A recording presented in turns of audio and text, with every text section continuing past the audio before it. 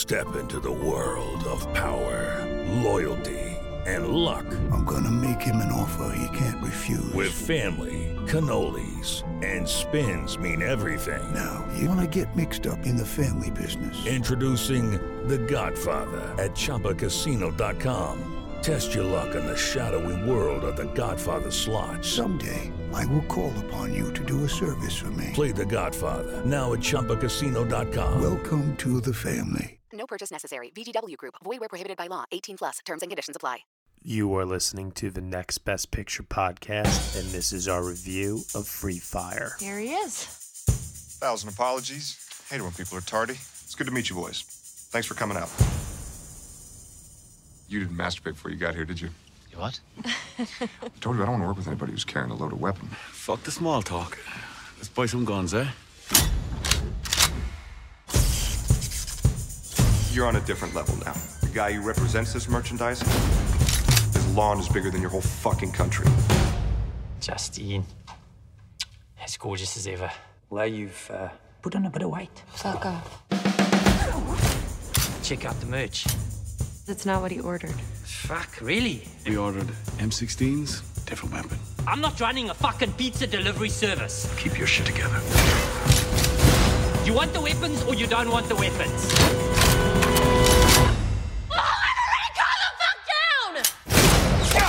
Here we go.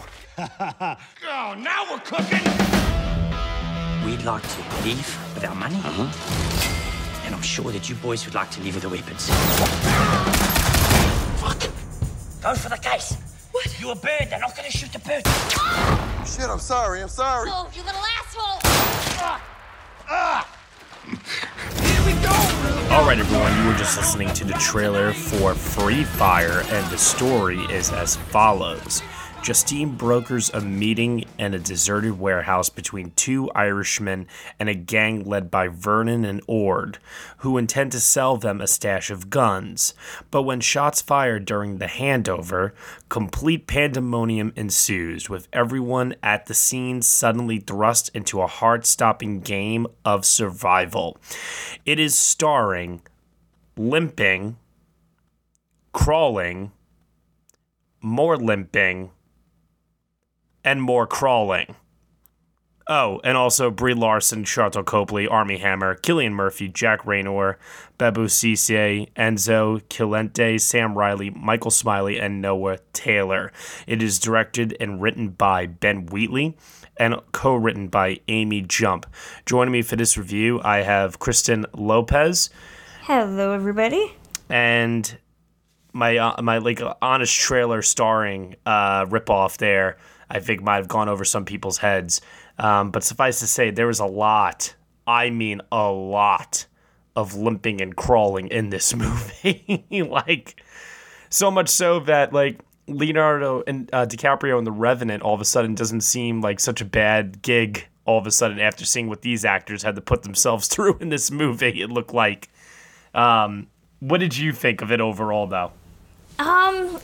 This was being hyped since it played the festival circuit up until about March. So this was being hyped as a gritty Edgar Wright-esque Reservoir Dogs style bloodbath. All of my favorite things, essentially. And it has Armie Hammer in it. And Brie Larson. So it's literally got two of my favorite people and all my favorite things. And yet I was underwhelmed a little bit. I want to see it again because I think the accents initially, especially from some of the European cast, kind of went over my head. It takes a little bit to get the cadence and the way characters talk and interact with each other. But that's usually just a Ben Wheatley thing. It took me about 2 times before I realized, High Rise is okay. So I think hype might have dampened this a little bit. I had fun once the plot got going. Because once it becomes this, horrible Amazon return deal, it becomes really fun and bloody, and just kind of watching things devolve from there. But you really have to be prepared for the fact that there is quite virtually no character development. What's there is heavily inferred, if not just kind of created in the audience's mind. The acting's good. I thought it was good, but the way people were talking about it, I expected it to be kind of this laugh riot, rollicking, kind of insane, bloody mess. And it aims for that, but I don't think it connects. I agree with you. I was a little let down myself by it. And it, too, does have a lot of things that I tend to like. A stripped-down plot that knows exactly what it is and what kind of an audience it's catering itself towards. Dark, noir, crime, action film, lots of, blood and gore, colorful language, eccentric characters. Something that it feels like Quentin Tarantino maybe wrote in college. But that's like the thing here is that it feels like it's ripping off other movies, and it feels like somebody gave a kid in college a good budget and all these actors to play with. I just don't feel like this is like a movie that is worthy of Ben Wheatley's talents, if that makes sense. It's like I say to myself, what is he like? Why is he making this? Other than probably to have fun working with these actors. There's nothing really to say about it in terms of its overall plot, its themes. It is supposed to be fun, but I don't think that Wheatley keeps the momentum going enough to sustain that level of fun. It has its moments for sure, though. There were a couple of one-liners that definitely had me laughing at times, and there was a lot of really good dry humor. But I think my favorite part of the movie is before the guns actually go off and the tension that builds in the room as more and more characters get introduced before the guns start blazing. I think that's my favorite part of the movie. Yeah, I liked individual moments. I liked individual characters. For me, the movie really gets going once everybody's kind of winged. But I would have enjoyed some more proper exposition because the movie literally starts kind of in medias res with two characters driving this car, and then they're immediately at this meeting location. There's no kind of expository dialogue. You're dumped in the thick of things, and you know about as much as the characters know about each other, but never how the characters know each other or anything like that. I would have liked just a bare modicum of story. I was reading interviews about the movie, and they were asking characters. They were asking Armie Hammer about his character, and he was kind of talking about stuff that he had just kind of made up about his character. And I was like, okay, see, that would have been interesting to see perpetuated in some way, because essentially what's on the page is how things are, and the actors are kind of forced to create this backstory. And I think the audience is going to have, and I think that's why it took me a while to get into it, because you're really having to grasp at straws. And that works in something like a horror movie, where you want to root for the characters because you have good and evil, and you kind of clearly know who you should be rooting for or not. In an action movie, you kind of need some memorability to keep things going. And really, the only characters that I thought I could grasp onto were the actors I knew. So when characters die, certain characters, it's just kind of like, 2 or 3 of the characters die in this movie, and I was like, oh, I don't know their name. I don't really remember much about them. And that's not exactly something you want in an action movie. Yeah, they definitely save more of the heavy deaths towards the end, and even so, we don't really know much about these characters. Just to put in perspective here, my notes are as follows: Armie Hammer, calm and cool; Cillian Murphy, Irish; Jack Raynor has beef with Steve; Vern, eccentric boss; Frank, the older one; and Justine, the chick at the deal. there's not much there. It's really unbelievable to me. But I guess everybody just wanted to work with Ben Wheatley, and he probably just proposed that this would be like a fun, little shoot.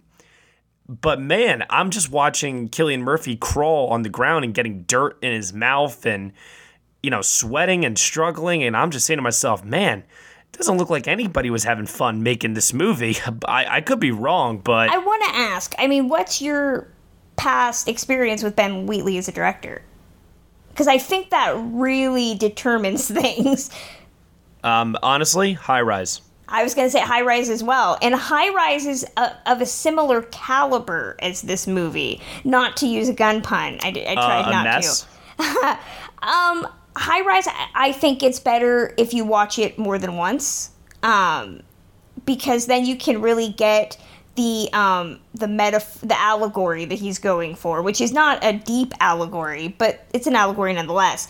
But even in High Rise, you're still dealing with finite characters with very little backstory to them, but there is a plot. And Wheatley is one of those directors that really, and you could probably say this with all of his other movies, I've heard A Field in England is very similar, that he enjoys watching society, civilization, civility devolve into chaos. And in something like High Rise, that makes sense because it's a very controlled environment. There is a set definition of rules, and you understand character motivations. Here, there's no set of rules, but you know the character's motivations, which is to either get the guns or get the money. Well, there's a code, like a professionalism, so to speak, in like the beginning, and that, to your point, like I think that's why that part of it was my favorite, because you could tell that all these characters are very eccentric and very, very unique in terms of their personalities, but you put them all in a room together and it's just like a combustible element waiting to explode. And I found all of that to be great. Like every time, like guys were pushing each other back, and they're like, "Everybody, calm down. Everybody, just calm. Be cool." It was like, "Oh man, I can't wait for this to explode." And I guess that anticipation, I found to be the most fun. When the action actually gets going, there were individual moments that stood out. There's a moment where Vern, Sharlto Copley's character, who by the way is hysterical in this. I thought he was so funny. That line where he's covering himself up and he's like, "Protection from infection." I was dying laughing. I thought it was so funny. He's got a scene where he's like chasing Frank. I say chase, crawling after him. There's so much crawling in this movie. And, and then there's an explosion at one point, random snipers, people inexplicably getting shot in the leg to create more crawling.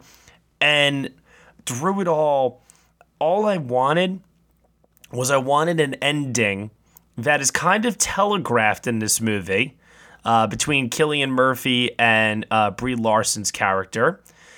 And, they talk about this through dialogue, and all I want is this ending. It's all I want.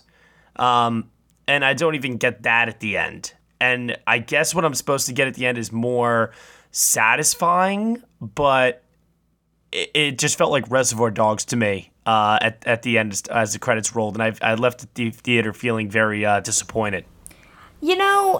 And I wonder how much of that is gendered, because I loved Brie Larson in this movie. Oh yeah, definitely, she's awesome. But I love the character because her character?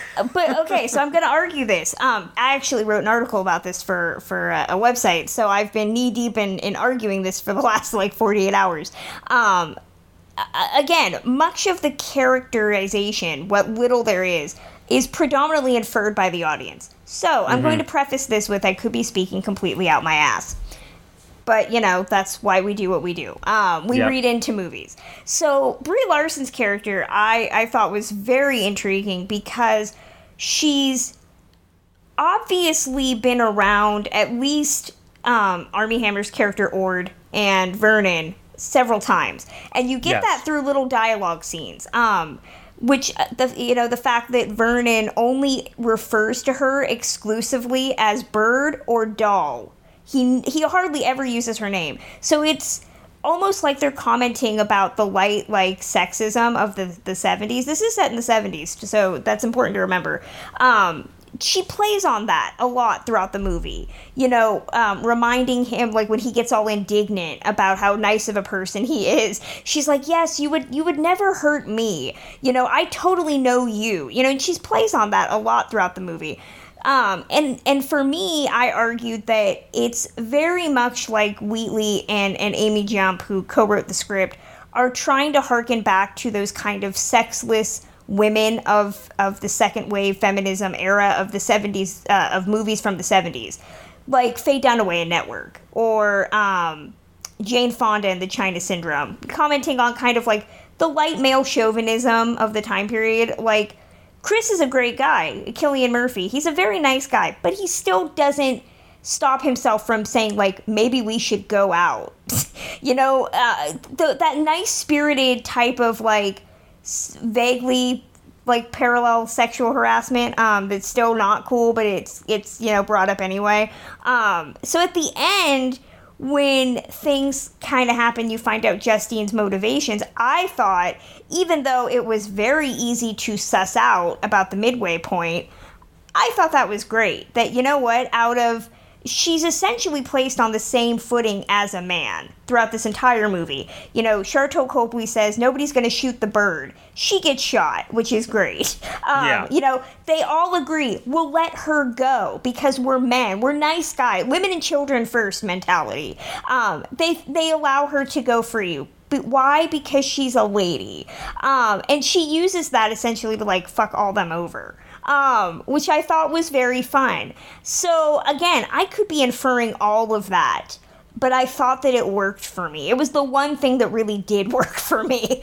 Obviously, but the problem is it's all undone by the final seconds of the movie. It's very much harkening back to kind of that noir mentality where, she's still a woman at the end of the day. And she's got to pay the piper. That was the one thing where I was like, okay, it's I wrote in my review, the ending is essentially like, if anybody's seen the Stanley Kubrick film The Killing, where, Sterling Hayden is the one who actually has all the money, and essentially it gets loose and it's just wafting in the breeze. It's just kind of like this, like, oh shit ending, where there are no winners.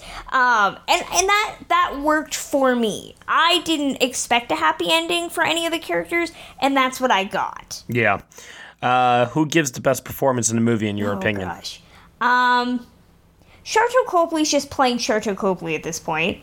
Which is so much fun, though, Which is fun. But it's just kind of him at this point. So I really liked Brie Larson. Obviously, I wrote, over 1,000 words on her character, so I really liked her character. Cillian Murphy, I thought, was good. I'm gonna say something a little out of left field, and I'm gonna say Sam Riley. I hated him. Absolutely. But as far as just performance goes, there were a lot of aspects to that character.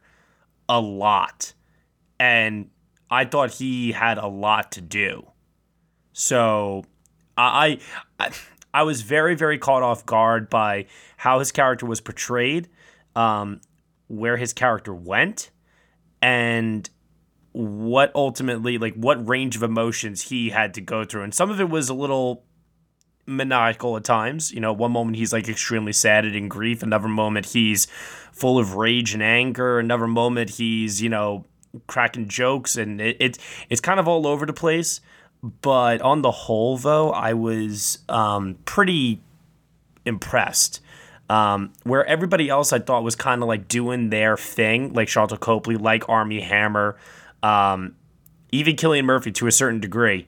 I thought that Riley was the one who I couldn't, like, pigeonhole him as being like, oh, well, that's just Sam Riley being Sam Riley. I was going to say, yeah, it's just Mr. Darcy from Pride and Prejudice and Zombies. No. Totally not. But even Jack Raynor, I was like, oh, the brother from Sing Street is just, in a shootout right now, pretty much. No, but Sam Riley, I like how other characters react to his character in the movie.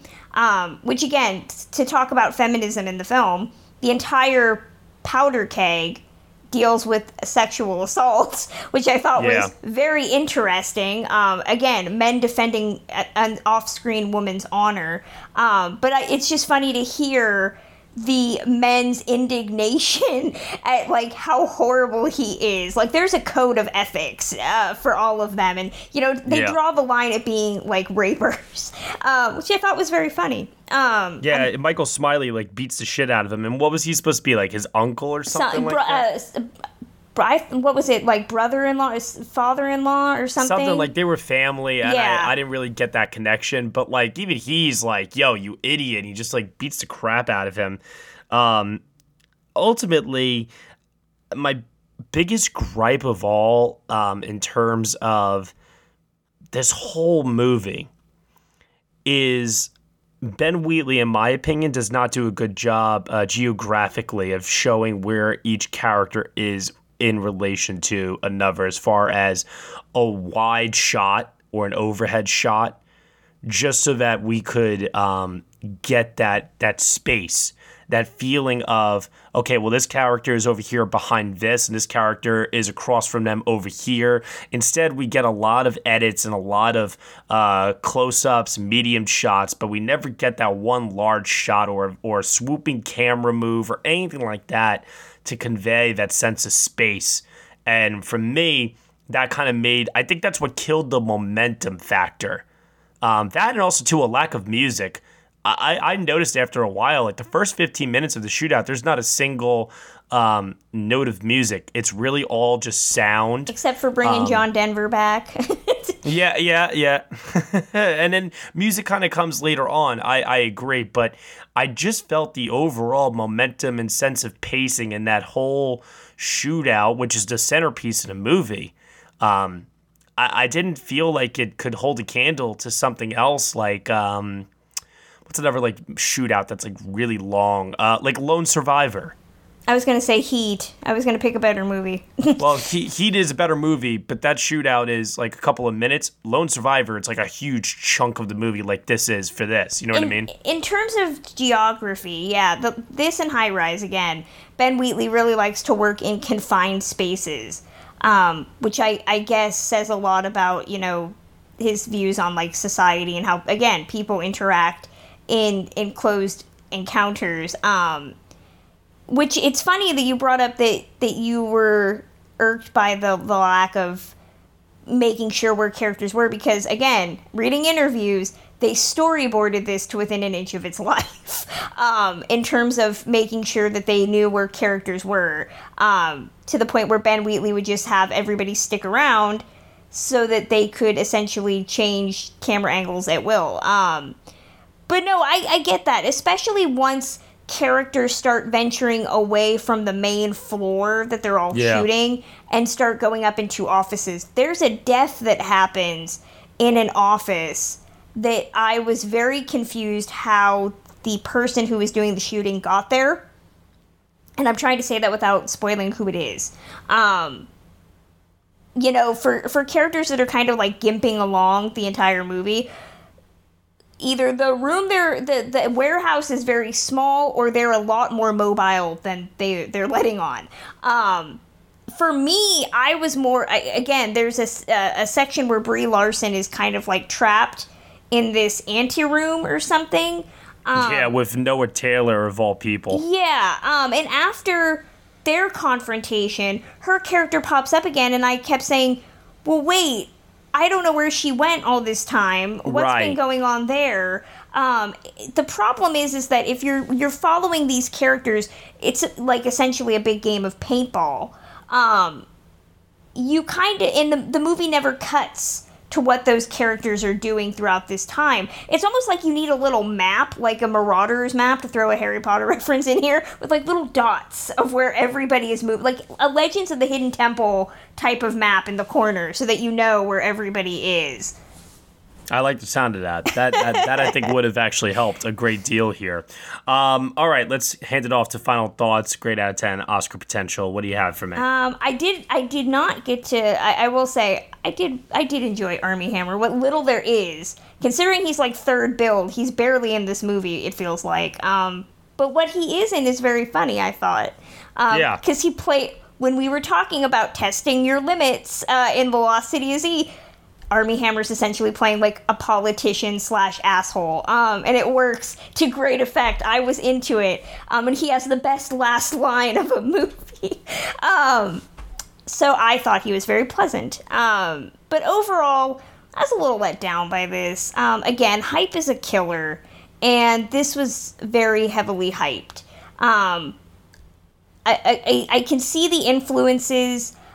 Ben Wheatley is one of those who wears his influences on his sleeve, and I applaud the effort, especially considering how heavily prepared this had to be to shoot. But there's no story. There's no characters. And again, somebody could say that that's the point of the movie. And if you enjoy that, go with God. That's great. For me, I wanted just a little bit more. Not a lot. You know, this didn't need to be a 2-hour opus. 90 minutes works perfectly. I would have liked some integration of exposition in dialogue. You know, they didn't have to say, like, oh, you and I, we know each other from way back when we did this thing, you know. But there are ways to integrate expository dialogue without making it feel like expository dialogue. And I wish that they had gone a little bit further. But I really loved Brie Larson. I really loved Armie Hammer. I really loved individual moments. I loved that John Denver came back, in a way. So I had fun with this, but I think I'm going to need to mull on it more. And even then, I don't think it's ever going to be something I'm going to love. I do think I liked High Rise a bit more than I liked this. Just a little bit, though. Not a lot. So Oscar potential, I don't see any. Maybe in editing, maybe. But again, I don't see anything for it. Overall, I'm going to give it a 7. It's fun. It's short. Ben Wheatley continues to have interesting premises. He's making a monster movie with Alicia Vikander and Armie Hammer that I really want, like, now. So I like where he's going. I just think he needs to push a little bit further. So for me, this film is like the Hardcore Henry of this year, where really? you could watch it from one point of view and have a lot of fun with it. But if your critical eyes are on and you're watching this, I think that there are a lot of faults with it that holds it back from being something special, which, hey, listen, I'm glad that you got what you got out of it. That's awesome. For me, I was underwhelmed by it overall, even though there are individual moments that I found to be fun. I think the actors are all having a blast. You could tell, and nobody's actually like bad in this or anything like that. Nobody gives like an embarrassing performance or anything. So it's a mixed bag ultimately for me, and that stinks because I'm a fan of those Quentin Tarantino, Guy Ritchie, tough guy, just gun shooting action films like this. But it's thin. Mercifully, it's less than 90 minutes long, so it's kind of like over in the drop of a hat. At the end of the day, I see no Oscar potential, and I rate this a 5 out of 10. Alrighty. So, Kristen, where can they find you on the internet? I am always on Twitter at Journeys_film. And you can find me at Next Best Picture. Thank you so much for listening to our review of Free Fire here on the Next Best Picture podcast. You can listen and subscribe to us on iTunes, SoundCloud, TuneIn, Google Play, Stitcher, and Player FM. Be sure to leave us a review on iTunes. Nothing less than 5 stars is acceptable. Oh, and one last note. This is like some of the worst shooting I've seen in a movie since the Stormtroopers in Star Wars. Just throwing that out there. Thank you everyone so much for listening, and we will see you all next time.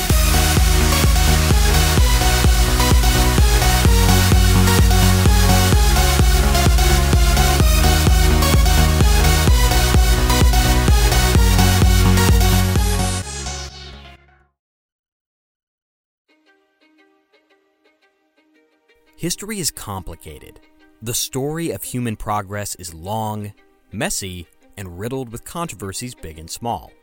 On Conflicted, we dive headfirst into history's most infamous events and contentious figures.